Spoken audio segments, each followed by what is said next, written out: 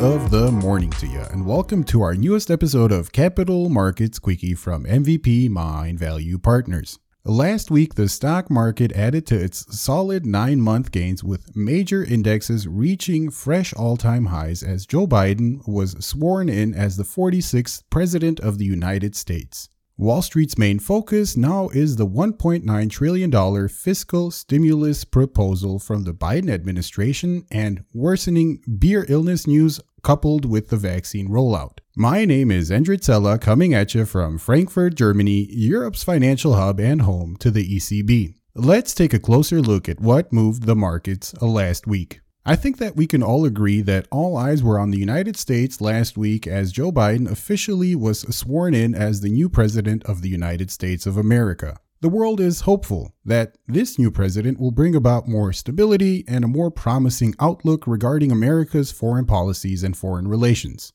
After all, America is one of the most important actors in this playground we call planet Earth. Speaking of planet Earth, Joe Biden made due on his promise to re-enter the Paris Accord from which the United States withdrew on November 4th, 2020. And if you've been paying attention, you know that November 4th is my birthday. Well, the stock market and the entire green energy sector is certainly very excited. However, the details of what exactly this means are a little more complicated than just claiming that America is back in the Paris Agreement of 2015. It's more complicated than that. So we'll just have to wait and see. And me personally, well, I am glad that the whole ESG movement is gaining more traction and is more than just a mere trend. Because you know the thing about trends is they tend to die out very quickly. But it seems as if the entire world is behind a greener, fairer, and more sustainable world. More importantly, the financial industry is pouring billions and billions of dollars in ESG funds, ETFs, and the likes of Larry Fink, who is the CEO of BlackRock. Well, they are making noticeable efforts to allocate money in the right places. Now, let's take a closer look at the numbers. The best performing index in our MVP Mindvalue Partners portfolio was the NASDAQ 100, which closed the week 4.39% higher.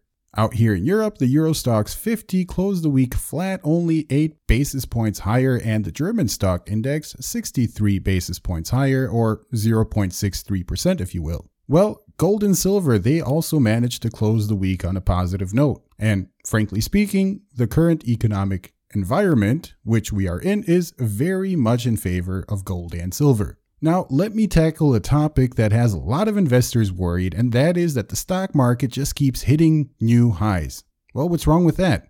Well, whether it's the NASDAQ, the S&P 500, or the Dow Jones, the stock market only knows one direction, and that is up. But for how long, you might be asking? How long can the stock market keep up this pace? Well, the answer is very simple. And don't let anyone else tell you otherwise. No one really knows. But here are a few arguments for a bull market to continue its path higher. Rising corporate profits, easy Fed policy, and loose financial conditions. These three factors are typically a powerful combination for rising equity markets. However, I do believe that two things are very likely to happen in 2021. One, we will see a sector rotation within the equity markets this year.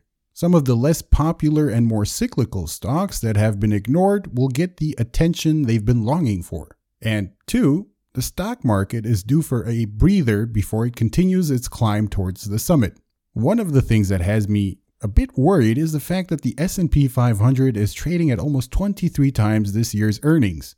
Well, that reflects a high level of optimism. And we also see that in the newest surveys of Bank of America fund manager surveys, we see very low cash levels in mutual funds, and that means the stock market must go down before it goes up. After all, as I've said many times, the stock market is all about supply and demand. If cash levels are low, I think we can all agree that the fund managers don't have much left to buy stocks with. Well, this was another fun episode. I'd love to hear from you guys, so make sure to leave a comment, give this video a like, and don't forget to subscribe to my channel. And that, ladies and gentlemen, concludes today's Capital Markets Quickie. To all of you listening from every corner of the globe, I wish you all the best, and stay tuned for our next episode on Sunday, January the 31st.